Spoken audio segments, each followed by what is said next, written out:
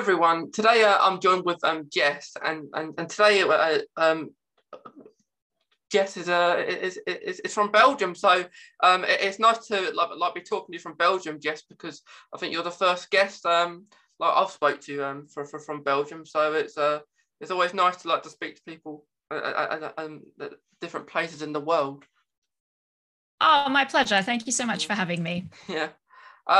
If just to start off, Jess, if you could just introduce yourself a little bit, say a little bit about yourself. Absolutely. So, hello, everyone. My name is Jess. I was actually born in Australia, but I've been living in Belgium for some years now. I came to Belgium at the end of 2019. And at that time, my intention was actually to enroll in a master's program here in classical music. I used to be a trombone player. But unfortunately, my health actually declined a lot in the lead up to moving, and it got a lot worse after I arrived. So I'm actually taking my life in a completely different direction now, and I'm trying to build a new career as a writer and disability advocate. So I run a website called delicatelittlepedal.com, where I research and write articles about chronic physical and mental health conditions. And I also share stories about my own experiences. So the reason that my health got into such a dire situation when I was in Belgium was because previously, when I lived in Australia, I actually really struggled to have my symptoms and concerns taken seriously. And that actually had a really big impact on my mental health. So I really hope by talking about those issues through my website and hopefully helping other people in the same situation realize that the problem is actually with the system and not with them. I really hope to help other people avoid the same cycle of shame and isolation that I went through prior to a couple of years ago. Yeah. Yeah, I think that's like I think that's really good that you've got your own website, Jess. Like speaking about like your story as well, and like as you say, it can help other people like as well, because I know it can be pretty hard to like tell other people about your story. Absolutely. I think both of our projects have similar ethoses in that regard. Yeah, yeah. And with your website, has that been going quite a while? Like with your website? So I started the website in May this year, but it's something that I had in the back of my mind for quite a while. I just needed to be in a stable enough place with my health to get things going. And I also my life prior to the last couple of years had all 100% been about music performance and teaching. So I had none of the relevant skills. So I had to learn a lot about website building and HTML and even photography and things like that. So yeah, only since May, but it's been a while coming before that. Yeah, yeah, because I know things take time. Like you've got to prepare everything, and then you've got to like to decide when you want to make this website, and it can I suppose it can be really fun just like playing about with it at first, and then like seeing where it goes. Yeah, look, to be honest, from a website building perspective, I actually found it quite irritating. But other aspects of it were definitely fun, like the writing and the design aspect of it. Yeah, yeah. Especially as you're like you like to write as well, is because like what I find like what I do as well, Jess. I find like it gets to a hobby, like a hobby of yours, which you like to do, and like it takes as much as time as you want with it, but it's I like it can be hard at first because like saying before, it can be hard to speak about your journey, and but I find like if you speak about your journey, my aim's like mate to help someone. If it helps one person, that's okay. I don't, if it just helps one person, it's good. I couldn't agree more. Yeah. Well, just the first question I want to ask is Mhm. about your chronic illness. If you could maybe just speak about that a little bit. Yeah, absolutely. So I recently received the clinical diagnosis for Ehlers-Danlos syndrome, which is part of a big family of hereditary connective tissue disorders. When one or more of the different soft tissues in the body, it's usually collagen or elastin, they aren't structured normally. So that can create a lot of health problems because those tissues are all throughout your body, in the joints, obviously, but also in things like the organs, including the skin. So I also have a little collection of comorbidities associated with that. So fibromyalgia, uh, temporomandibular joint disorder, which other people might know as TMJ or TMD, migraine, and also sinus tachycardia. And I also have asthma and premenstrual dysphoric disorder. Yeah, yeah. And like with as it impacts your joints, like would you say they get really achy? Yes. So one of the primary symptoms of EDS and all of the disorders in that family, they're called the hypermobility spectrum disorders, is the main problem. Well, one of the main problems is in the name. So it's hypermobility. So the range of motion of my joints is quite extreme compared to a normal person. So I dislocate joints frequently. Um, it's a lot better now that I've been doing quite intense physical therapy, but I have up to several joint dislocations a day, and that can be very painful. I also have a lot of muscle pain too because my muscles are constantly working very hard to hold those joints in place. Yeah, yeah. It's hard, isn't it? Like because you still have to do things, and like then knowing that like things are it can impact them, and you probably know it might impact them, like like if you want to exercise or something like that, you're in your mind you're going to think it's going to do it because I need to like maybe exercise because it's part of as part of life you've got to do that. But yeah, it can be hard like with having certain symptoms that can be irritating. Yeah, I really find that it's all about balance. I'm sure it's similar for a lot of different chronic illnesses. Is, as you said, exercise is very important for everybody for general health, but it is also very important, especially for hypermobile people, because we do need strong muscles to prevent those joint dislocations and keep our joints really stable and healthy. But if we overdo it, or if we do a lot of exercise and we have a lot of physical day-to-day tasks to do on the same day, we're putting an unnecessary amount of stress potentially on those joints and causing ourselves more pain and fatigue. So it can take a really long time to find that balance. I feel like I have more or less found that in my life now, which is great, but the last couple of years have been really difficult in that regard.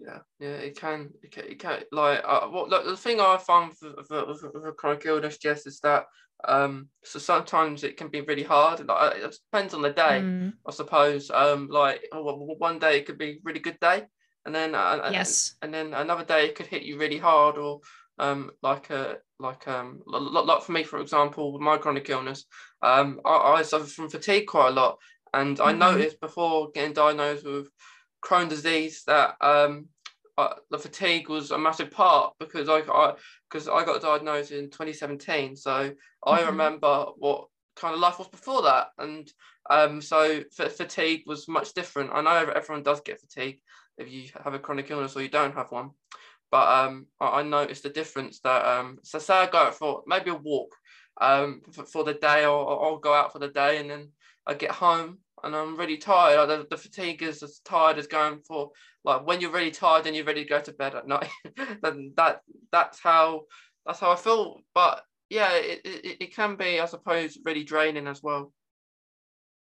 Yeah, absolutely. I can definitely relate to those types of experiences. And I think you hit on something really important, which is that a lot of chronic illnesses and disabilities are very dynamic in how they affect you. So, like you just said, you might have a good day, you might have a bad day, and what you are capable of, or I mean, you might still be capable, but what you should or shouldn't be doing for your health on those days could be quite different. Yeah, yeah. Like I think it's like the thing is it's different for everyone, isn't it? Like for me, I might go for a sleep for an hour, and my mum might come and say, why you sleep this time? It's midday. And then I'll go to sleep and then I won't be tired like maybe could come near the night time. So I suppose it's quite interesting, but I supposedly annoying. But Definitely. yeah. Um, like with your like what you're doing at the moment, Jess, it is like could you maybe say a little bit about like what you're doing in your work and like with raising awareness for chronic illnesses? Absolutely. So the primary thing is my website, where I do a mixture of educational articles and also opinion pieces. It is quite diverse, the types of things that I write about, but I do have a couple of topics in particular that I'm really passionate about. The first one is the normalization of mobility aids. So I use crutches to help me with walking. And I'm also a part-time wheelchair user for certain situations. And I also use quite a bit of adaptive equipment to help me with things. So like joint braces and adaptive kitchen equipment. And those things have been really life-changing for me. But through connecting with other people in the online chronic illness community, especially younger people, I realized that a lot of people around our age, they're very resistant to taking up the use of those things, not because they don't want to or they don't feel like they need them, but because they feel like there's a real stigma against younger people using those things, or they're worried about judgment, or they're worried that they're going to ask their doctor about something to do with that and the doctor's going to say no. And I just feel like that's a real problem. I think there are a lot of people who are suffering more than what's necessary because they don't feel like those things are accessible to them. The second thing is more awareness about invisible disabilities, such as the ones that you and I have. I think that we have probably as a society already come a long way with this, but I think there's still a long way to go. I think we really lack awareness about the fact that just because somebody looks healthy or, as we said, they have a dynamic disability where they can do certain things on one day, that doesn't mean that everything's fine and they don't need support or they don't need to maybe do things differently or make different choices to their peers. And that was something that I really struggled with growing up. And a big part of that was also that I didn't have a diagnosis. So I would say that's kind of the third point on the triangle of things I'm really passionate about, is trying to help other people recognize that illness and disability almost always begins before the diagnosis. And I think that it's really important that we all look out for each other. We take our loved ones seriously if they say they're not well, even if they're not diagnosed yet. And for medical professionals, they need to take their patients seriously if they say something seriously wrong with their body, even if, you know, a specific well-known diagnosis for that problem isn't immediately obvious. I completely agree there, Jess, because like I agree with like our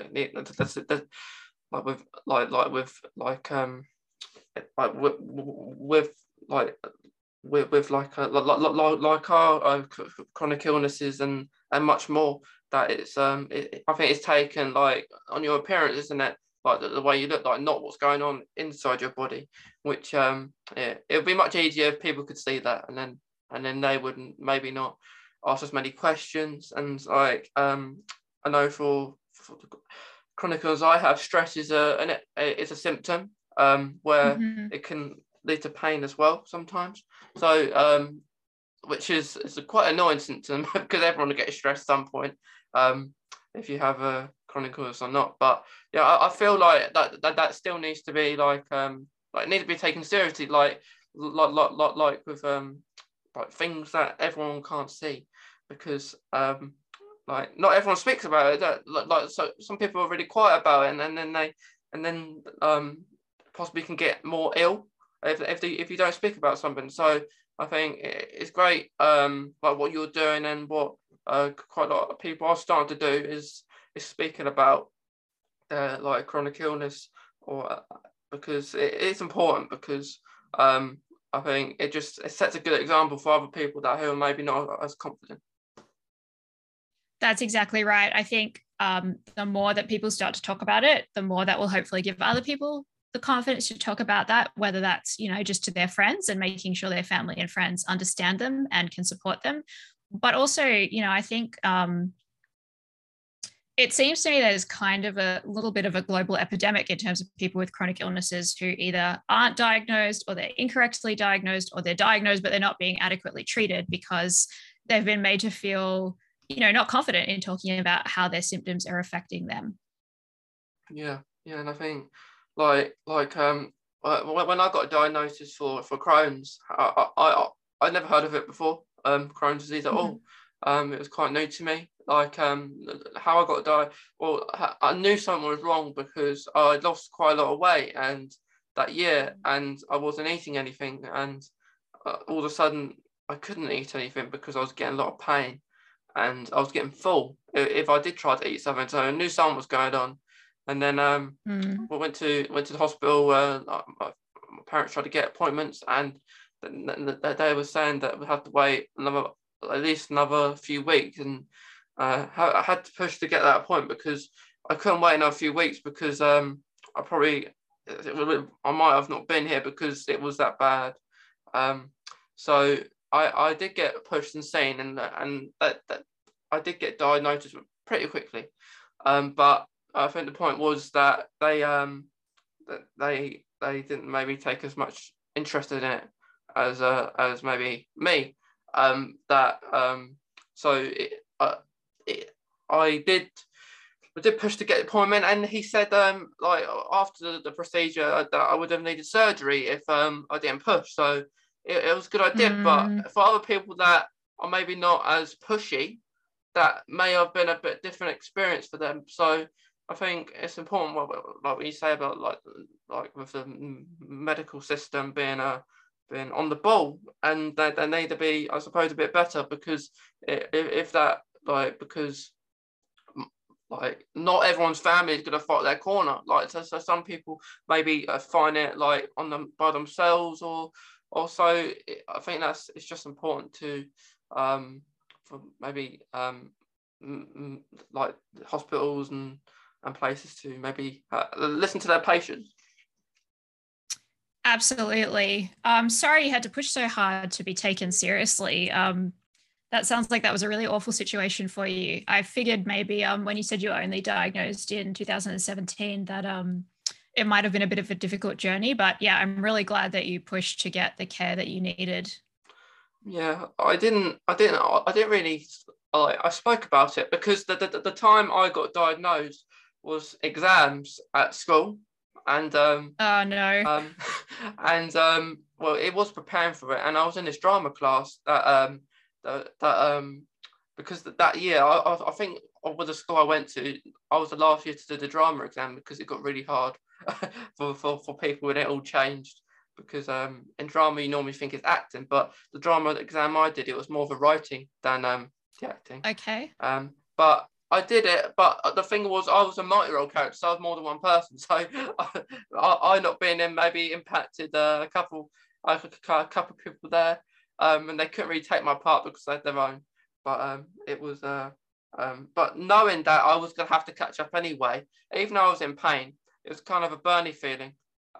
My stomach it was, and I still went in even if I was in pain, and teachers were saying, do you want to go into the library or go to the nurse and get paracetamol or something? I said no, I don't want to go into the library because I don't want to get questioned while I'm there and I don't want to go to the nurse because paracetamol won't really help this pain. So me just going in for maybe a few more times until it got bad, just so I didn't have to catch up on everything. But I think the best thing was when I did my exams, it was I was on my own, so I wasn't in a room with everyone else, which I kind of preferred it. Sure. Well, I mean, I think your resilience in that situation and your commitment to your drama troup's admirable, but I also find it very regrettable that you were put in that situation in the first place. I think, unfortunately, coming back to what I was saying before about illness beginning before diagnosis, is I think it's very hard in, both a work setting and education setting to have like the accommodations set up that you need if you're not diagnosed. I mean, it's good, obviously, that you had staff at your school who were, it sounds like maybe trying a little bit to accommodate you, but unfortunately, I guess they didn't have the knowledge they needed to know that just offering paracetamol is really not going to be sufficient in that situation. I wish it was. Yeah. It would be much easier. But yeah, because like, the thing that I find when I was at school, like if people just sit in the library, you get questioned, and I suppose getting questioned makes you stress about different things, and like knowing that particular time stress was a pain, like it caused pain for me. So I would just sit in the class, one arm with my pen and one arm up my stomach, Oof. even though my stomach was not going to do anything, but it just made me feel maybe a little bit better. But I found pain. I think hot water balls at night time was maybe a good distraction or something like that. But eventually, I was put on medication, and I was put on steroids, and I tried a different medication, and I'd say at the moment I'm doing pretty good. I did have a Crohn's like a procedure like a few months ago, but like it's those things you have to do, and like going for regular blood tests as well. I'm glad to hear that you're doing better now. Yeah, but yeah, it's just that thing of people talking about it, maybe and like with going to hospitals, them taking it maybe a bit more seriously. Absolutely.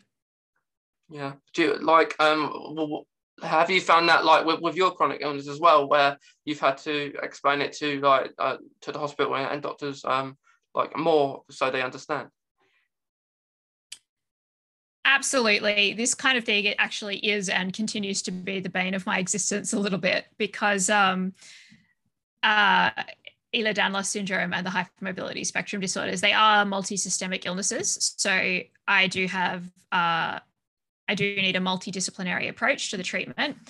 But it does mean that I have to see a lot of different doctors. So I have my general practitioner who's great, who's very knowledgeable about my history and context. But I have also needed to see an immunologist. I've needed to see a gynecologist. I've needed to see a neurologist. And unfortunately, a lot of the time, because EDS is a rare slash maybe not that rare, but underdiagnosed condition, a lot of people are not knowledgeable about it. So I do find myself constantly having to explain myself, which can be quite exhausting.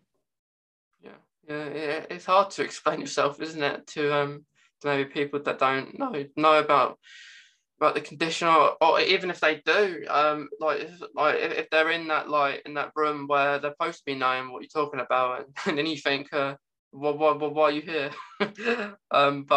Yeah. Yeah. I think a lot of the time, patients with chronic conditions end up knowing more about the condition than a lot of doctors, sadly. Yeah, I think you do, because you have it. I think the saying that like unless you do have it yourself, you're not going to properly understand like what the condition, which is quite sad, because like we hope everyone does, so we don't have to explain ourselves. That's right. I mean, there's just no substitute for the lived experience of it. But I also do think a lot of the time, chronic conditions, they're just not really covered in enough depth in medical school as well. Yeah, I think it's important. It is important to speak about, because like it can even, like I think I did a few years ago. I was in this booklet about about my Crohn, and it went in hospitals, and I suppose it was for more newly diagnosed people, but it was around hospitals, and I did hope doctors people picked it up as well.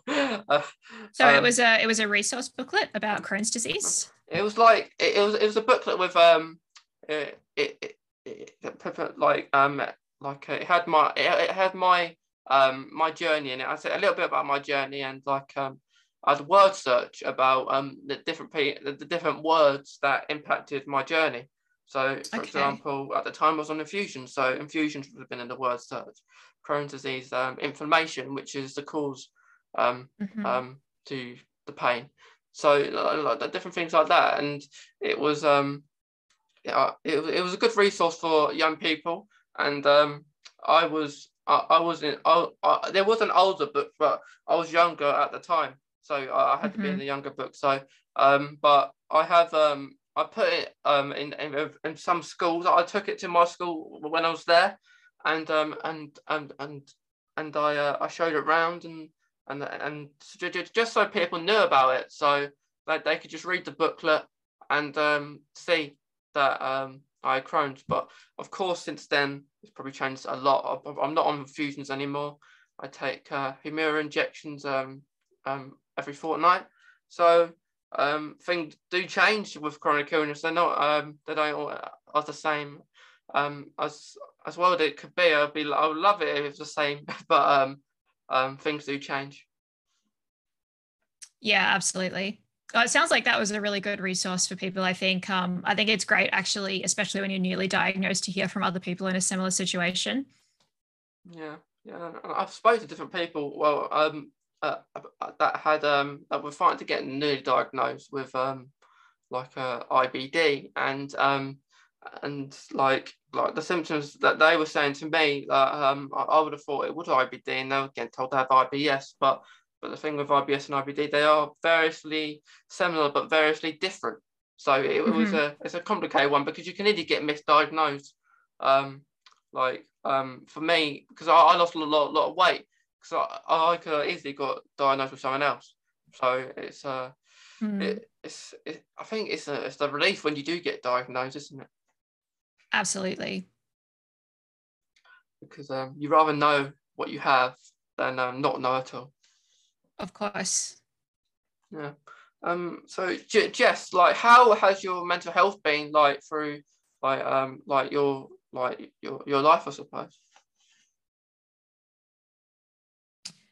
I would say that over the course of my life, it's been quite up and down.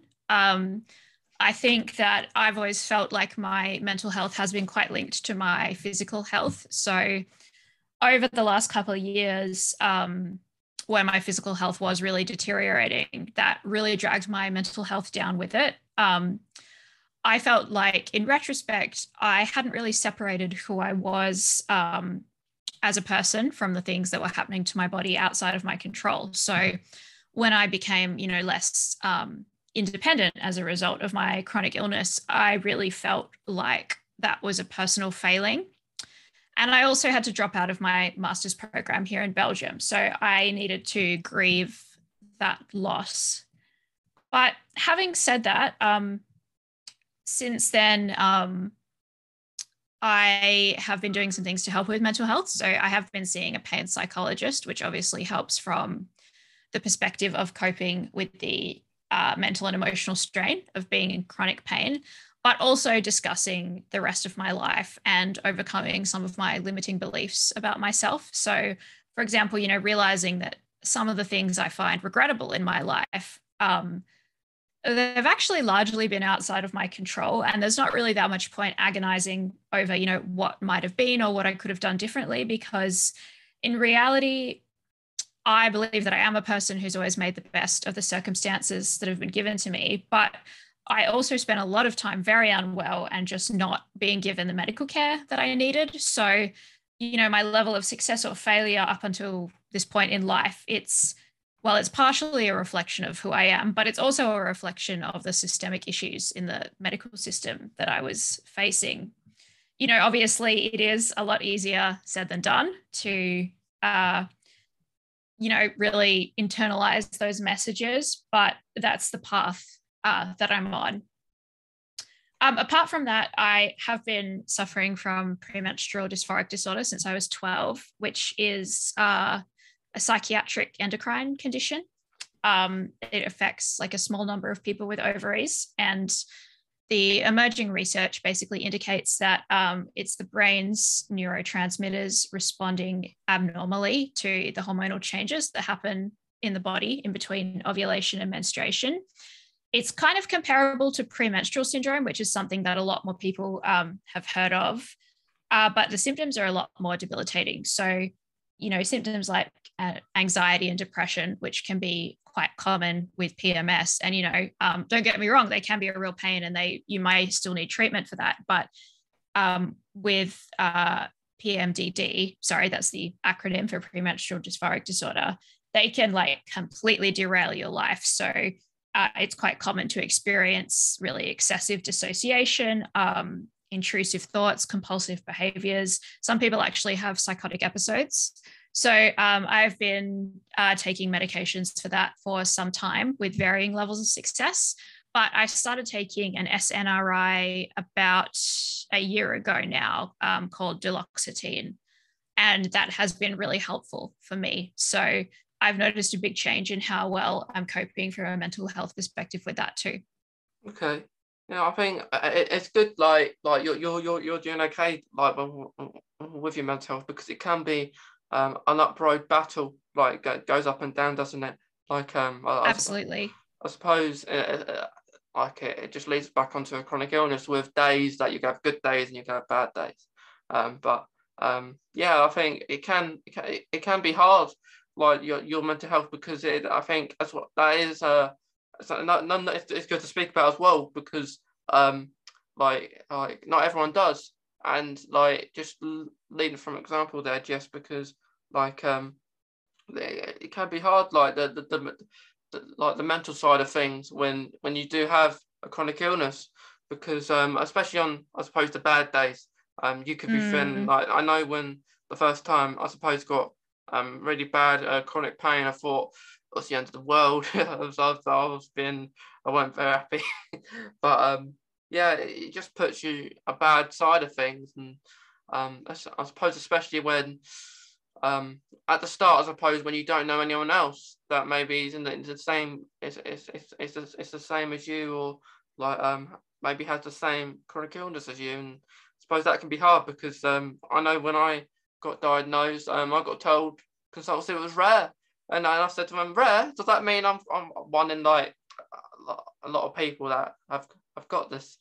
And eventually find out more do, but it takes time, I suppose, to see what, like, how like your mental health is doing, because you, I suppose it's just, you don't know.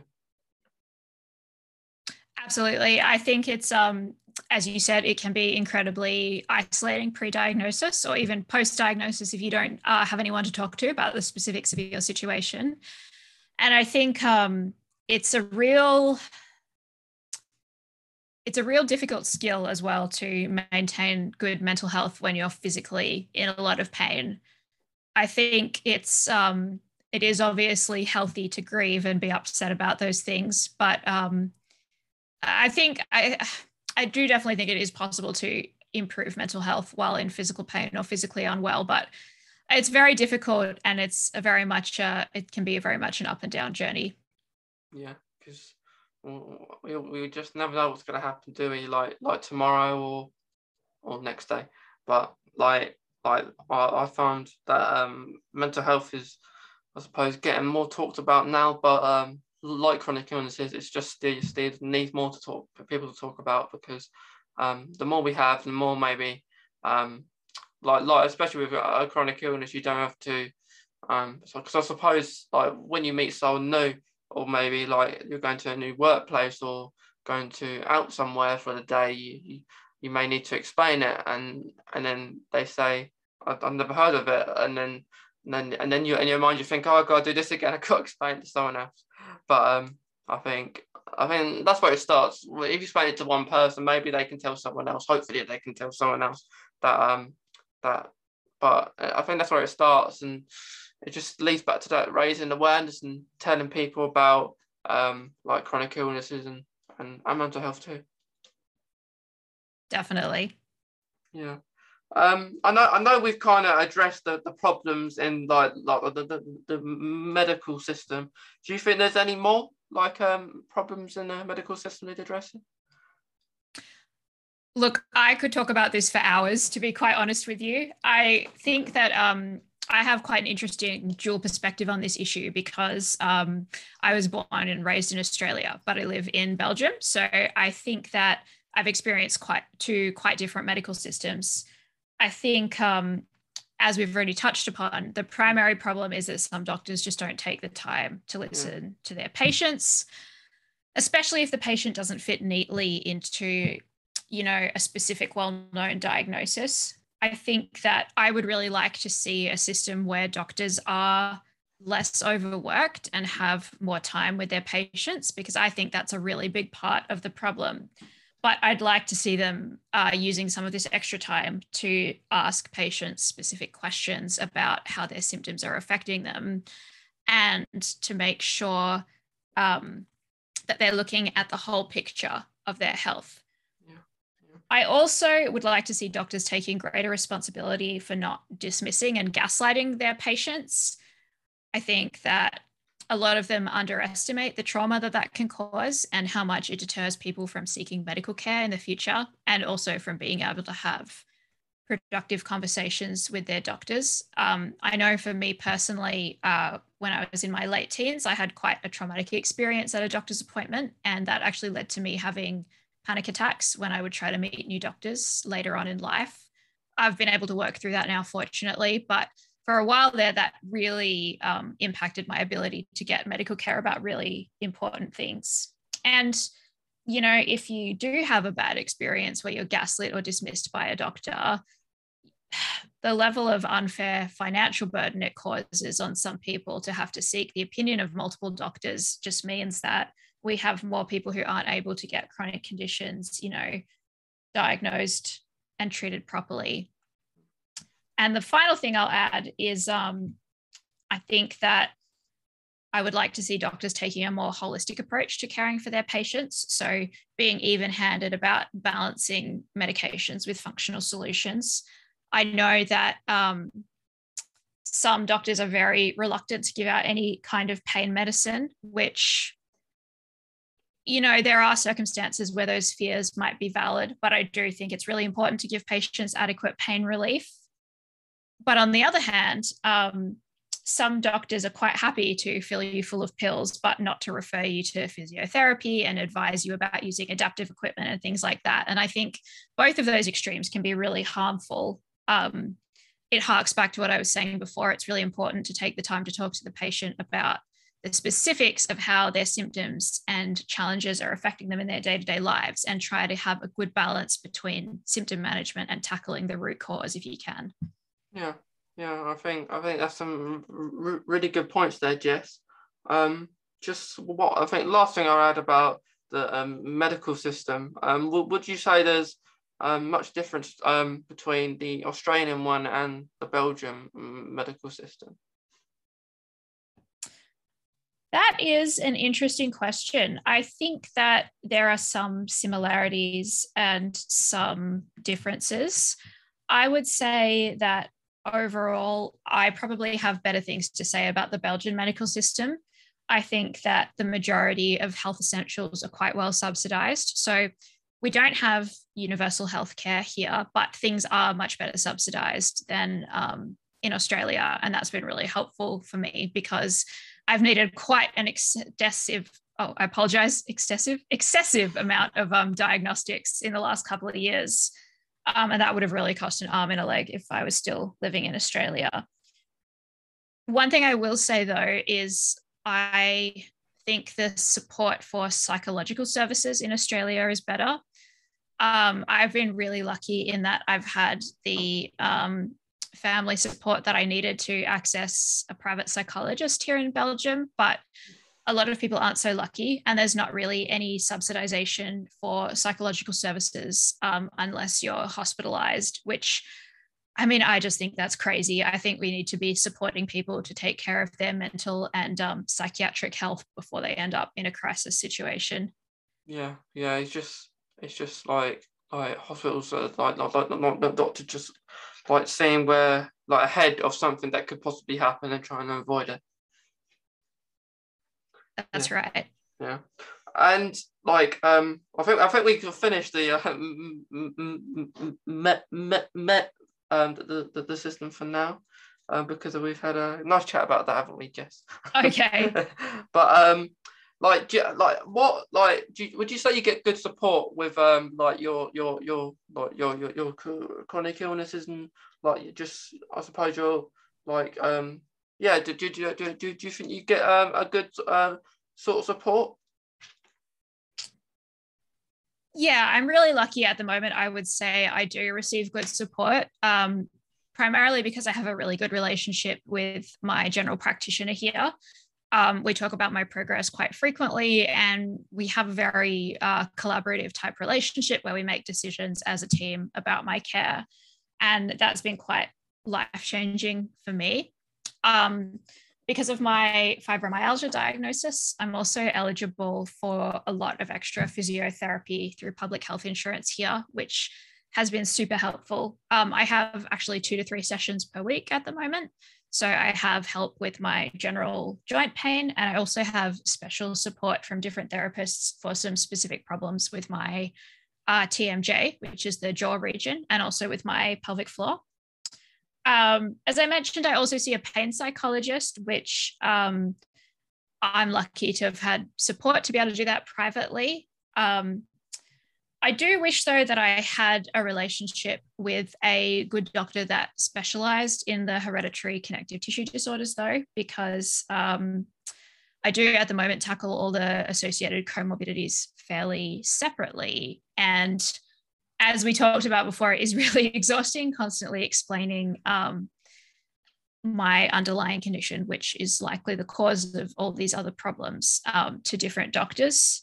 And, it's quite exhausting having to explain that I'm in a complex situation. I can't just always follow the more straightforward protocols that they might give to other patients. Like, for example, one of the first physiotherapists that I saw, they basically just wanted me to do quite an intense cycling program to improve my fitness, which for me, already suffering from sinus tachycardia in quite a severe way at times, that was just not a safe thing for me to be doing because I was having a lot of difficulty with blackouts and things like that.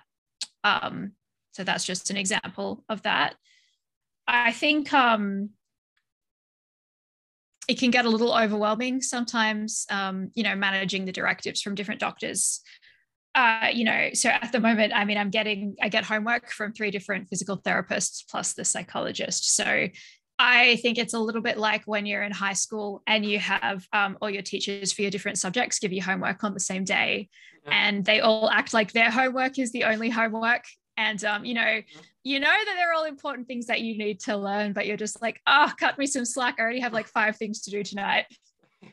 Yeah, you kind of don't want to do it, but you kind of, in your mindset, I have to do it just to, I suppose, stop them, like maybe go like saying you got to do this, you got to do this.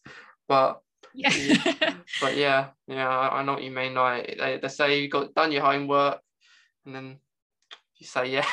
Sometimes at school you may not have done it, but because you didn't want to. But yeah, that's just I suppose it's fun.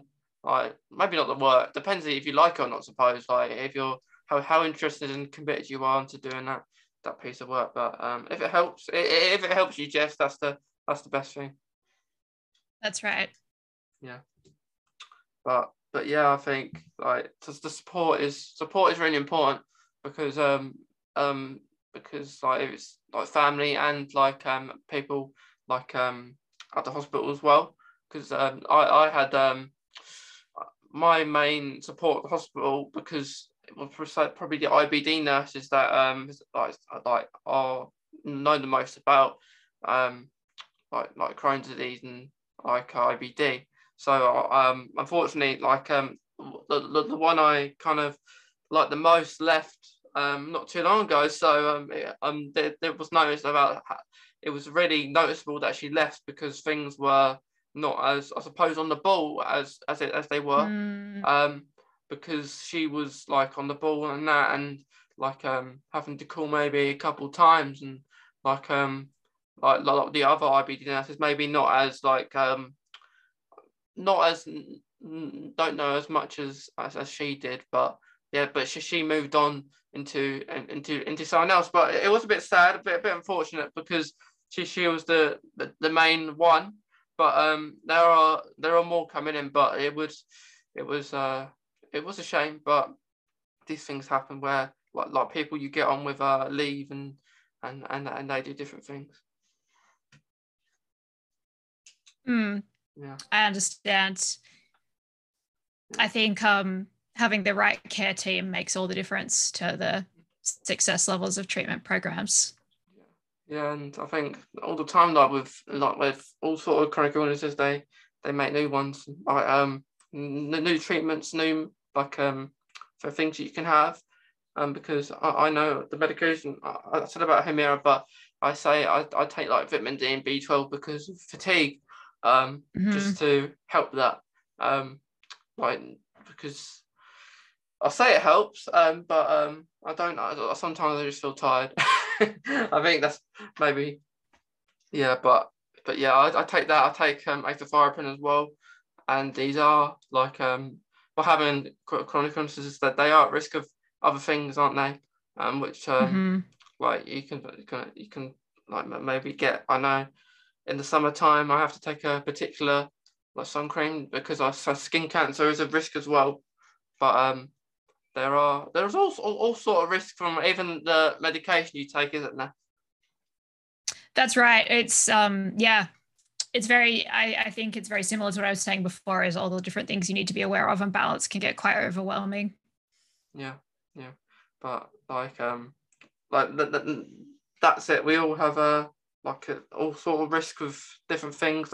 Like even going even like maybe just speaking to someone who maybe like that doesn't understand that is I suppose a risk, like depending if you want to say it or not, but there's always going to be risks, and like with having a chronic illness, like I know we wouldn't want it at all, like I know I wouldn't wish it upon anyone, but I do enjoy talking about it funny enough, because just raises that awareness, and like so if one person understands or sees it, another person might.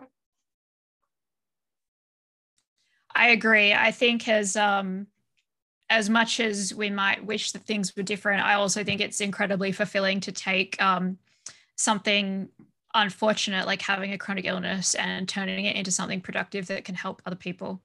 Yeah, yeah, definitely. And I think one of the last things that I think we're going to talk about, Jess, was and I know you said that you was working in a school with people who had autism in a was it like a special program for students?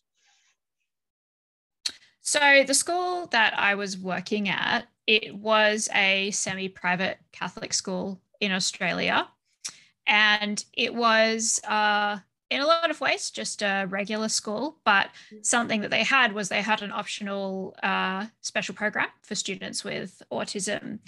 And what I thought was really good about it was that students who are on the autism spectrum, they had the option to have certain classes delivered separately, but there were certain activities where they were still together with all their peers. And at that time, I was a Perry teacher for music, for low brass instruments. And music and band was an example of some of the classes that everybody had all together still. And I think that worked really well because it meant that students who could potentially be benefiting from having a special program or having classes delivered separately, they didn't then have to miss out on contact with their other peers. And I think there was still a good sense of a whole school community. I think that worked really well. It at that time I was working part-time at a couple of different schools, but that was probably one of my favorite ones that I worked at. Yeah, yeah. It seems like it was good like understanding of autism now. Like if they're doing like like different classes just separately, which was it's good. Like just for people, and like get experience what people are like with autism. I suppose it's the same as like everyone's has their own ways and are different, but you must have had a nice time there, like we're working there for a while. That's right. I think what you said is spot on. And I think that's what worked well about it is it was like the students were being treated as individuals, which I mean, to be honest, obviously, like all school managerial systems could take a leaf out of that book with how they treat all students, because I think schools in general can sometimes have a bit of a problem with, trying to, I guess, enforce the same way of living and learning on every single person from different backgrounds. But, I think that, yeah, the way that they treated everybody as individuals with different needs just really added to the culture of the school in a positive way.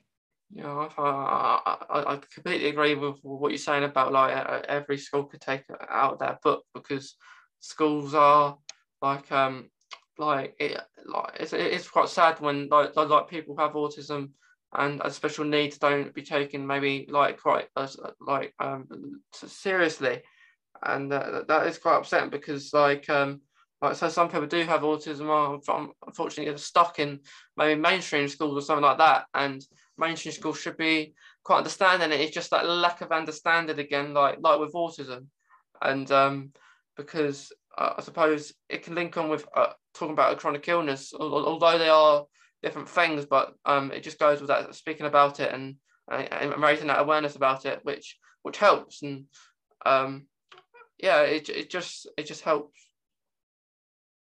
Definitely. And like in my experience, just I was actually at a mainstream school when I was younger, and I I was there for a year and I left because I didn't like it, and more to the fact that the teachers didn't understand autism or just me. Okay. And a couple of scenarios I'll tell you. One was that there was actually a special maybe autism class for English. Okay. And I went there. Didn't really like the teacher. And that was mainly because she couldn't really understand. Well, she was an autism-based teacher, but she didn't really understand like how it made people feel about the different things that was happening. But a scenario was what one lunchtime was. It was about to be lunch, and just before they teacher said that can you wait outside the library for the next lesson?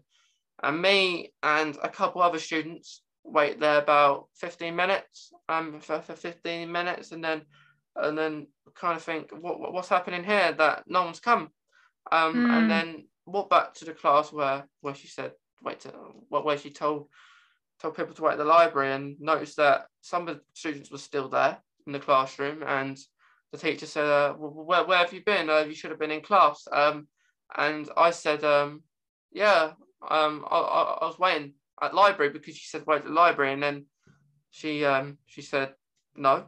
She said I said I didn't say that, and then she said you got a detention. And then me thinking that why have I got a detention for you telling me to do something, and then the next morning that the head of year of my year came and saying it wasn't very nice actually.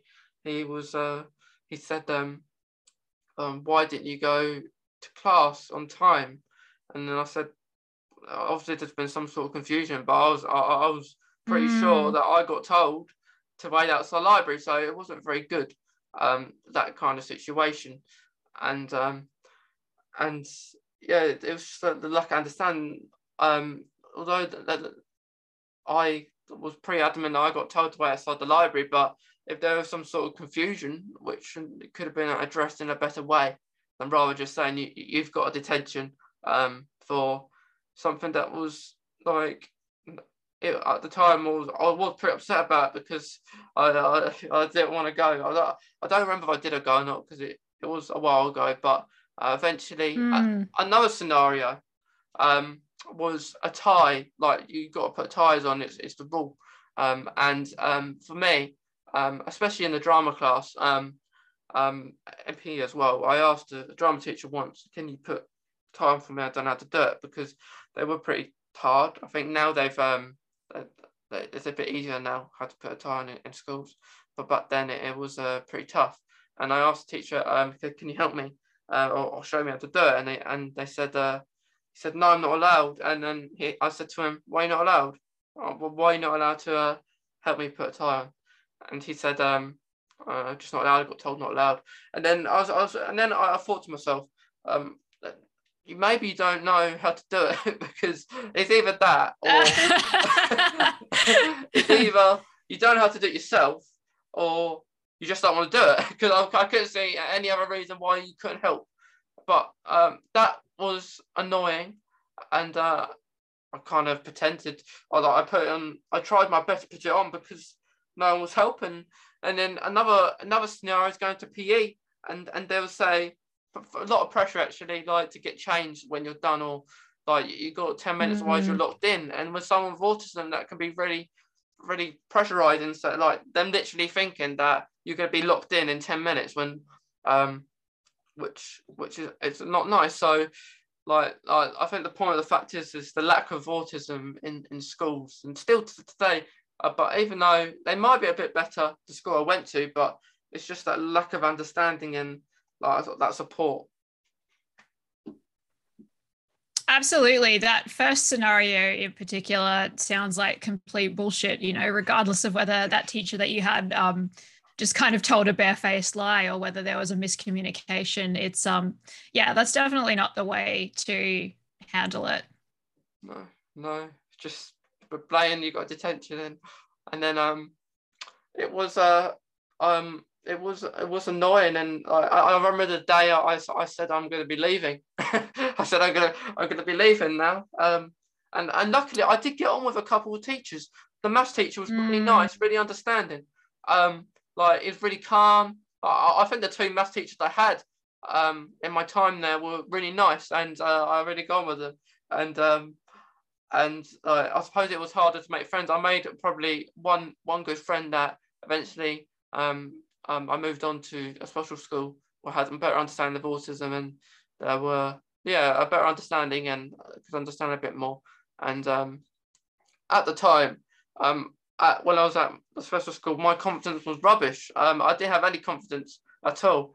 And at the start of my new school I joined, I didn't really as well. So it took time to gain that confidence and to even ask for help with my autism, which was pretty hard at first because, for example, in a classroom, if everyone knew their work, if they knew what they were doing, and I was the only one who didn't, I would kind of feel like the odd one out, like because I wouldn't really understand it, and everyone did, and everyone else did, and I would just say, I know what I'm doing, when I'm really on the sheet of paper, I'm just guessing answers. But now I just laugh about it. But at the time, it wasn't very nice. But yeah, I did get on with like I think two teachers the day I was leaving left as well. So I was kind of happy I was leaving, and like we were saying, yeah, we're all leaving together. but I know on the last day they had the year did say, are you? You're gonna miss us. You're gonna come and visit back, and of course I had to say yeah, because if I didn't say yeah, I would have been asked, and I've been asked 100 questions, but I didn't go back. But I would have thought that they had a year and that I'm not there today, but who knows? But it was a Was the school that you changed to one that also had a program specifically designed for students with autism? Yeah, they had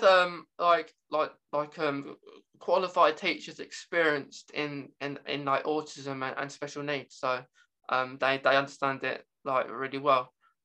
Although there was a situation that at the school that I had to address.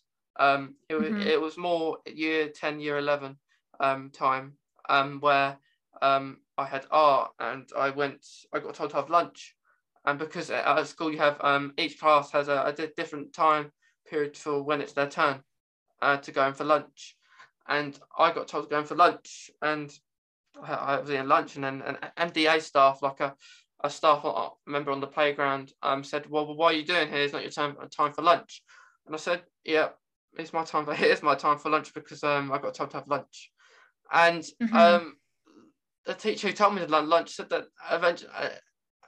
A couple eventually said that she didn't ask me, and then I was adamant she did, and then again going back to that communication, it was almost not as bad as it was in the special school as that, because they were more understanding about the situation here. But the matter of the fact was there was a list of medication, so I was saying to the teacher, because at the time I was worried about what's going to happen, so I was kind of saying no, I don't know what's happening here, and then I ended up saying I was kind of confused, so I ended up going to the head of my teacher and I said that I was kind of confused here, and then I got this teacher in about I got the MDA teacher in because of the looser medication, and eventually that I did really well with talking about this conversation. It was like in a meeting room. Only with my teacher and the MDA staff and the one of the head teachers of the school. And eventually there was a more autism training put in place for all the teachers. So I think I did good there, even though there was autism training in place beforehand. But I think more was needed for just addressing what happened. No, it sounds like you did really well there. I think it's great that you advocated for yourself in that situation. I know that it's not easy to do, but it sounds like you actually not just helped yourself, but made a lasting change for the future students as well. Yeah, I think it was needed because like that situation, I didn't want it to happen to someone else, because it was more, I think it was kind of if I believe it was an art exam, but I got told to have a lunch, because I suppose going to lunch could mean two different things. It could have meant that go into the playground, go for lunch, go for play around with your mates, or going for lunch and have your actual lunch, because it can mean two different things. But just addressing that it could mean something quite it can mean two different things, I suppose. And that's something that maybe other people wouldn't have been thinking about at that time. And it kind of comes back to what we were talking about before, is there's no substitute for lived experience and giving your own perspective. Yeah. And another situation was a workplace that I was at, and no one there understood what Crohn's disease and autism was. So I had to explain in a room full of people what it was, and like understanding that my autism may mean that I may not ask for help as much, and that they did say, can you maybe try it and ask if you do need help, because that is important. And at that time I was more confident to ask for help. And eventually, as things got on, I got, in my mind I was thinking, because I used to worry what other people maybe think about if I got something wrong or something like that. And then as life goes on, I kind of don't really care what people think. I'm more in that mindset now that if they find it funny, I'll just laugh about it now, rather than maybe take a little bit of offense of it. And like with my Crohn's, they understand that quite well, and because of the place not understanding autism at all, and like special needs, they put a program in place which has better understanding for people that were on the spectrum. That's great. Which is kind of good. And then I eventually, because it was a work placement, which I just went there just for experience, they did offer me a part-time job on that, so every time I think it was maybe, I eventually did go twice a week.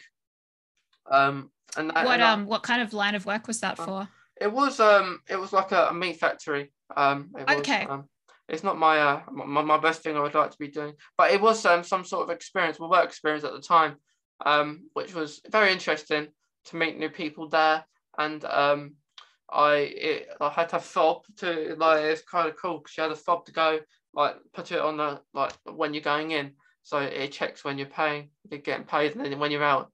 And then it was a monthly, so I would get paid, but because of the pandemic and having an underlying condition, I had to stop going. Yeah, got a shield. Yeah, I had to stop going, and a couple of times I remember they did call, and but it was a good experience. I don't know if I'd go back because it's not my line of work. I would maybe do as a day-to-day job, but it was a good experience. If they called back and if I didn't have much things to do, I maybe would. But my because during the start or the end of last year, I got a call because when I was younger, I at primary school I did football coaching, and I from this football coach, which was really good. And then eventually, as I got older, I went to his different camps and helped out as a coach, as just not getting paid or anything, just out of my own accord, because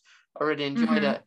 And last year, end of last year, he asked if I would like to come now as an actual job, and of course having to get trained and everything, because I am actually a trained like a football coach, but Okay. at level one, but I will still have to do this qualification for this specific job. But the thing what I liked about what he said was because like what he would like me to do is like maybe coach people that in different schools. I could go back to my old school as well, and that have autism, because not everyone has a coach maybe that has autism teaching other kids Mm, that have autism, which I thought was really good. But unfortunately, since you called, I haven't been able to go because of different things happened with my health, and yeah. I say he understands it, but he understands it as best as he can, because of course you can't properly understand if you don't know what if it like happens to you day to day. But he does understand at the limit that he said that just call when I'm ready to go, and we discussed that he could come around at some time when when the time's right. But yeah, that was it was nice to just to hear that, like when the time's right I can do different things. Yeah, I think that would be a great job, actually. I really hope that the stars will align and you'll be able to go do that soon. Yeah, I hope next year is a better year to for us. Yeah, fingers crossed. Fingers crossed. Yeah, because it's been I thought last year saying like to 2020 last year that 2020 was going to be a better year. I say it might have been a little bit a better year, but with different variants going around and different things like that, it's pandemic's still here. I think be here for a while. May just die down maybe a little bit, but yeah, fingers crossed. 2022 is a good year. Absolutely. Yeah, but it's been like. Is there anything else you want to say, Jess? No, I think that we've covered a lot of really important issues. Okay. Yeah, it's been a really nice chat. Like hearing about your chronic illnesses and all the work you do. Thank you so much for having me. And yeah, thank you for continuing to help spread greater awareness of invisible illnesses. It's really important for our community. Yeah, I think it's really important, and I thank you for all you're doing as well. Like with your website as well. I think that's really interesting. Oh, it's my pleasure. Thank you so much. Thank you, Jess.